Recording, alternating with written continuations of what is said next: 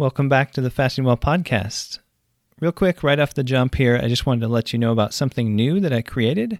If you're one of my email subscribers, you may have noticed I mentioned it a while back, but I finally finished putting it together, and it's the Intermittent Fasting Quick Start Guide. So if you're kind of a beginner and you don't have a ton of experience with intermittent fasting yet, this is kind of the perfect thing for you, because it'll walk you through the first 6 weeks of fasting, step by step, showing you the exact schedule to use. And it'll help you avoid beginner mistakes, kind of train your mind and train your body just like an exercise program, and avoid a lot of the symptoms that people usually get with fasting because you'll be doing it the right way from the very start. So the goal of this Quick Start Guide, as you might gather from the name of it, is to save you time. So you don't need to spend weeks researching. You can start today. You can literally start today with the guide. So it's a PDF guide, and there's also an audio where I walk you through the guide to explain all of the details. Now, just so you know, this guide isn't free, but it is quite inexpensive, quite affordable. And I'm going to cut the price down a little lower than usual just for the next 48 hours. And so if you're quick, you can get the Quick Start Guide for a nominal fee. So this is one little way you can support the channel if you want to, so that I can continue doing podcasts and videos, etc. And obviously you'll benefit from this as well, but it's kind of a win-win in that way. So if you're interested, go ahead and head over to fastingwell.com/quick, Quick. Again, that's fastingwell.com/quick. I'll put a link below in the episode description as well, so you can just click on that if it's easier. Okay, so without further ado, let's get into today's episode.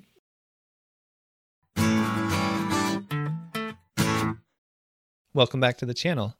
I recently shared a research study showing that a lot of patients with type 2 diabetes had really impressive results when they went on low carb for several months or even a few years. Most of them were able to put diabetes in remission. But what about fasting? Can you do the same thing with fasting? Or are there any studies out there showing the same results with fasting? Well, I know fasting works well for diabetes because a bunch of people have told me, like my email subscribers, many people have emailed me like, oh, I've been doing fasting. I've been able to get off my medications, improve my blood sugar, lose weight, blah, blah, blah, blah, blah, blah, blah. Also, there's tons of anecdotes out there on the internet if you check Facebook groups, etc. And also when I interviewed Megan Ramos, who works with Dr. Jason Fung, she talked about how they've put about 20,000 patients or more than 20,000 patients through various fasting regimens, and that many of those patients have been able to reverse their diabetes. So it obviously works, at least for some people, a pretty good percentage of people. And if you do it long enough with the right regimen, et cetera, it obviously works pretty well. But I don't know that there's like one big research study that kind of ties it all together. Correct me if I'm wrong. Feel free to put it in the comments. There's various reasons for that. Dr. Fung has commented about how a lot of times fasting studies don't get approved by the IRB, the institutional review boards, because they're worried about safety or whatever. So there's some limitations even for people who do want to put the research together. Sometimes they're not allowed to do it. But a few years back, Dr. Fung and Megan Ramos and a couple other people put together a case series it's just 3 patients, but there are 3 really interesting cases of these patients with type 2 diabetes and what they were able to accomplish on a fasting regimen. So I'm going to share a little bit about this case series because I thought it was super interesting and super encouraging, and I'll put the link below in case you want to read the whole thing to get a little better understanding. But I'll talk about who are these patients, how long have they had diabetes, etc., what did they do in terms of fasting, and what types of benefits or results did they get in terms of their blood sugar, or in other words, their hemoglobin A1C, also their body weight and waist circumference, the medications they were on before versus after. So overall, it was super impressive, super interesting results. Some of the statistics or the timeframes involved were kind of mind-boggling, actually. So I'll go ahead and walk you through the study now. All right, so here's the study that I'm talking about. So Dr. Fung was one of the authors along with Megan Ramos and a couple other people.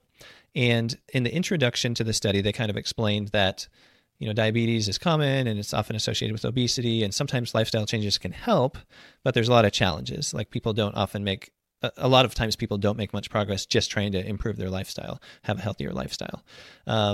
They also talked a little bit about insulin and how, it's kind of unpleasant to use with all the injections and things. And that's not even to mention the fact that, injecting insulin has a bunch of harmful effects. So they didn't really get into that too much, I don't think. They also kind of compared the option of fasting with something like bariatric surgery, where you have a gastric sleeve or bypass or whatever, and how fasting can probably give you just as good results or better without such a crazy invasive surgery, which often has complications and so forth. So that was kind of what they talked about in the introduction to the paper. And then they got into the actual case presentation, the 3 cases. And in the little blurb right at the beginning of that, they said that these people they were on various medications for type 2 diabetes, and including at least 70 units of insulin daily. So they were suggesting they were all on at least 70 units of insulin daily. They give some other numbers below that are a little confusing because they're talking about different types of insulin. But they did say that they were on at least 70 units of insulin. So here's table 1, gives you a little more detail about the patients. So there are 3 of them. Here are the ages on the left there, 40, 52, and 67 are their ages. And then here's what I thought was interesting is they have had type 2 diabetes for 10 years, 20 years, and 25 years, respectively. So a long time, at least for 2 of them, and one of them pretty long as well. They have other health issues there in the middle column, like high blood pressure, high cholesterol, and one of them had kidney cancer and had a kidney removed and has chronic kidney disease. So a lot of the typical, comorbidities or other health problems, in other words, that people with type 2 diabetes have. And then they started to talk a little bit about their fasting regimen here. And then if you want to read the paper, they explain a little bit more about each patient.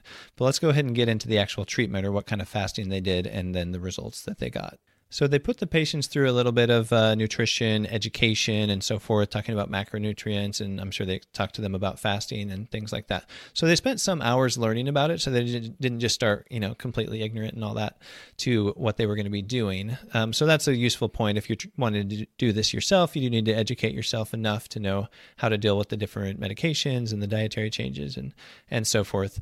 But ultimately, these 3 patients, basically, they were all doing something kind of like alternate day OMAD, because what they were doing is they were fasting for 24 hours, multiple times per week. So either 3 times per week or every other day, which is similar, but not exactly the same.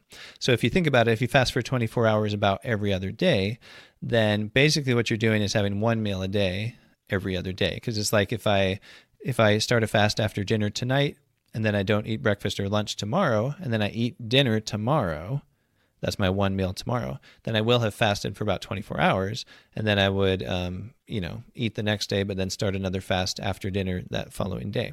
So it's kind of like alternate day OMAD, which is not a phrase people usually use, but that's in effect sort of what they were doing, but it's also a 24-hour fast about every other day. So that's the kind of the regimen that they were using.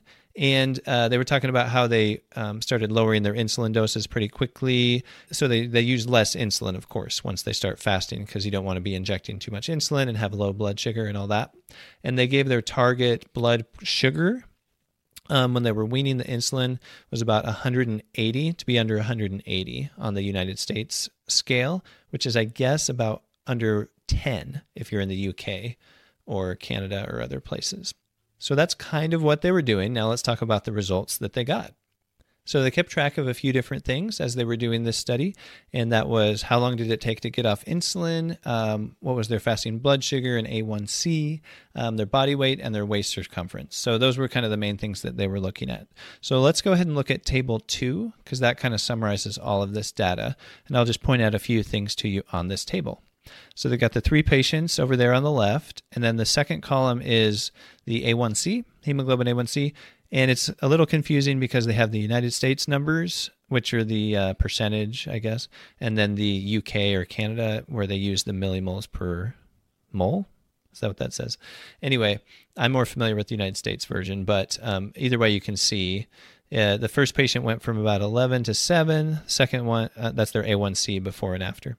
The second one went from 7.2 to 6, and the other one went from 6.8 to 6.2. So they all had improvements in their A1C. And then the next couple columns are showing the before and after medications. And this is kind of the coolest part of this study, is that they got off all of their medications. 2 out of the 3 patients got off all of their medications. And then one of them continued to take this medication called canagliflozin, one of those ones that makes you pee out more sugar. Anyway, so 2 out of the 3 got off all their medications, and one of them was just taking 1 medication at the end. And then they show things like their weight loss in kilograms. So the patient 1 went from 83 to 73, patient 2, 61 to 50, and patient 3, 97 to 88. So they all had a significant amount of weight loss. And then if you look at the before and after waist circumference, they all had a significant improvement there. And then the last column is the most impressive thing of all.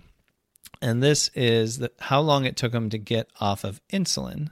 So how long did it take to get off insulin? Well, you'll note that the patient 1, it only took 5 days to get off insulin. 5 days. And the other 2 were 13 days and 18 days. So, wow. So those are some pretty crazy results. And perhaps the coolest thing is that they all got off insulin in less than 3 weeks. One of them only 5 days. So by fasting, and they were also reducing their sugar and carb intake somewhat, I think, on the other meals and things. But by fasting, they were able to very rapidly get off insulin. Why is that important? Well, because once you start using insulin as a type 2 diabetic, it's basically a downward spiral from there, because the insulin makes you get fatter. And as you get fatter, your blood sugar gets more poorly controlled, higher, etc. And then you might need more insulin, and then you have all these other harmful effects, and it's bad news. But if you can get off the insulin that fast, holy guacamole. Because, I mean, that's just like a huge, huge, huge step in terms of improving diabetes and even being able to reverse diabetes. That's a gigantic step forward that they took in a really short amount of time. And then they continued to do the fasting regimen and got other health benefits and so on and so forth during the ensuing months. So one other thing I thought was worth focusing on and highlighting specifically is what the patients said about how they felt on the fasting regimen or fasting diet that they were doing. So the first patient, they said, tolerated fasting without difficulty and felt excellent on his fasting days. And then later, patient 2, they said, patient 2 also subjectively reported feeling terrific in his daily fasting blood sugar, ... So feeling good. Patient 3 said he subjectively reported the fasting was easy and does not have the carbohydrate cravings he once had before he started the diet. And he also experienced higher energy levels. So that's pretty cool. This is a smallish sample size, obviously, but all 3 of them, subjectively felt good, had high energy levels, etc. One reason that's worth noting is in the discussion, they briefly compare this fasting regimen to how people who do really severe calorie restriction have had improvements in diabetes. They linked to a study that talked about that. But those people were having to cut their calories way, way, way, way down to like 800 a day. And if you don't know, if you only eat 800 calories a day, you're probably going to feel like crap. In fact, the long-term calorie restriction studies that are out there basically say people feel like crap, but they have certain health benefits. And that's for that. I'm talking about severe calorie restriction, not just a little bit. But the point is, fasting doesn't cause those types of side effects where you feel like crap. You can feel really good. You can have high energy as long as you approach it in a smart way. So that was pretty cool. And then in the discussion, they also talked about how these people reduced their risk of cardiovascular events and so forth a lot compared to if they hadn't done this fasting regimen and seen these various improvements in their body weight, their waist circumference, their A1C, their blood sugar, and getting off of the medications. So as I alluded to at the beginning, of course, this is just a small study and just kind of a taste of what's possible with fasting and diabetes. But since all these people had diabetes a really long time and they were all able to get off insulin really quickly, it's a pretty good taste about what fasting can do for diabetes. But if you want to get more details, one of the authors on this study was Dr. Jason Fung, and he wrote a book called The Diabetes Code. So he'll share a lot more details in that book. If you want to check that out, I'll put a link below. A lot more details about why fasting helps with diabetes and kind of what to know and what to do about it. Also, I'll put the link to the full study below. If you want to read that, it's pretty interesting. So I suggest you read through that as well. And if you want to hear my interview with Megan Ramos, that was episode 14 of the podcast, where she explained how they've put a bunch of patients through fasting, and many of them have been able to reverse diabetes. Usually it takes about 6 months on average, is what she explained there. So definitely interesting. If you're someone with type 2 diabetes, check out episode 14. I've also got a couple more recent episodes that you'd probably be interested in. In episode 57, I explained a research study that showed that people with type 2 diabetes who did low-carb diets, most of them were able to put their diabetes in remission as well. So it showed their specific results after 3 years of doing low-carb. And in episode 54, I shared 7 daily habits you can use to improve your blood sugar. So again, if you're somebody with high blood sugar, that would be a great one to listen to and review and see which of those you can put in practice. As I mentioned at the beginning of the episode, I just recently finished putting together my intermittent fasting quick start guide, which is a perfect guide for someone who's a beginner. If you're kind of a beginner, if you don't have a lot of experience and you want to know how to do fasting from the very start, go ahead and pick up that intermittent fasting quick start guide.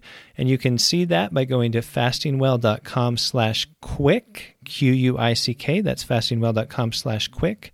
And so what that guide will do is it'll walk you through the first 6 weeks, step by step, show you the exact schedule to use, help you overcome beginner mistakes, or in other words, avoid the beginner mistakes, and ultimately save time by not having to do a bunch of research up front. You can dive right into intermittent fasting from the very first day. That guide isn't free, but it is pretty cheap, and for the next 48 hours, I'm cutting the price down even a little bit more.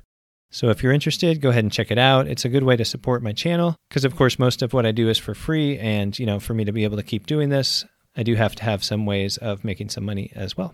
So if you'd find it in your heart, go ahead and pick that up, especially if it's something that would be useful for you. All right, thanks again for being here. I appreciate you, and I'll catch you next time on the Fasting Well podcast.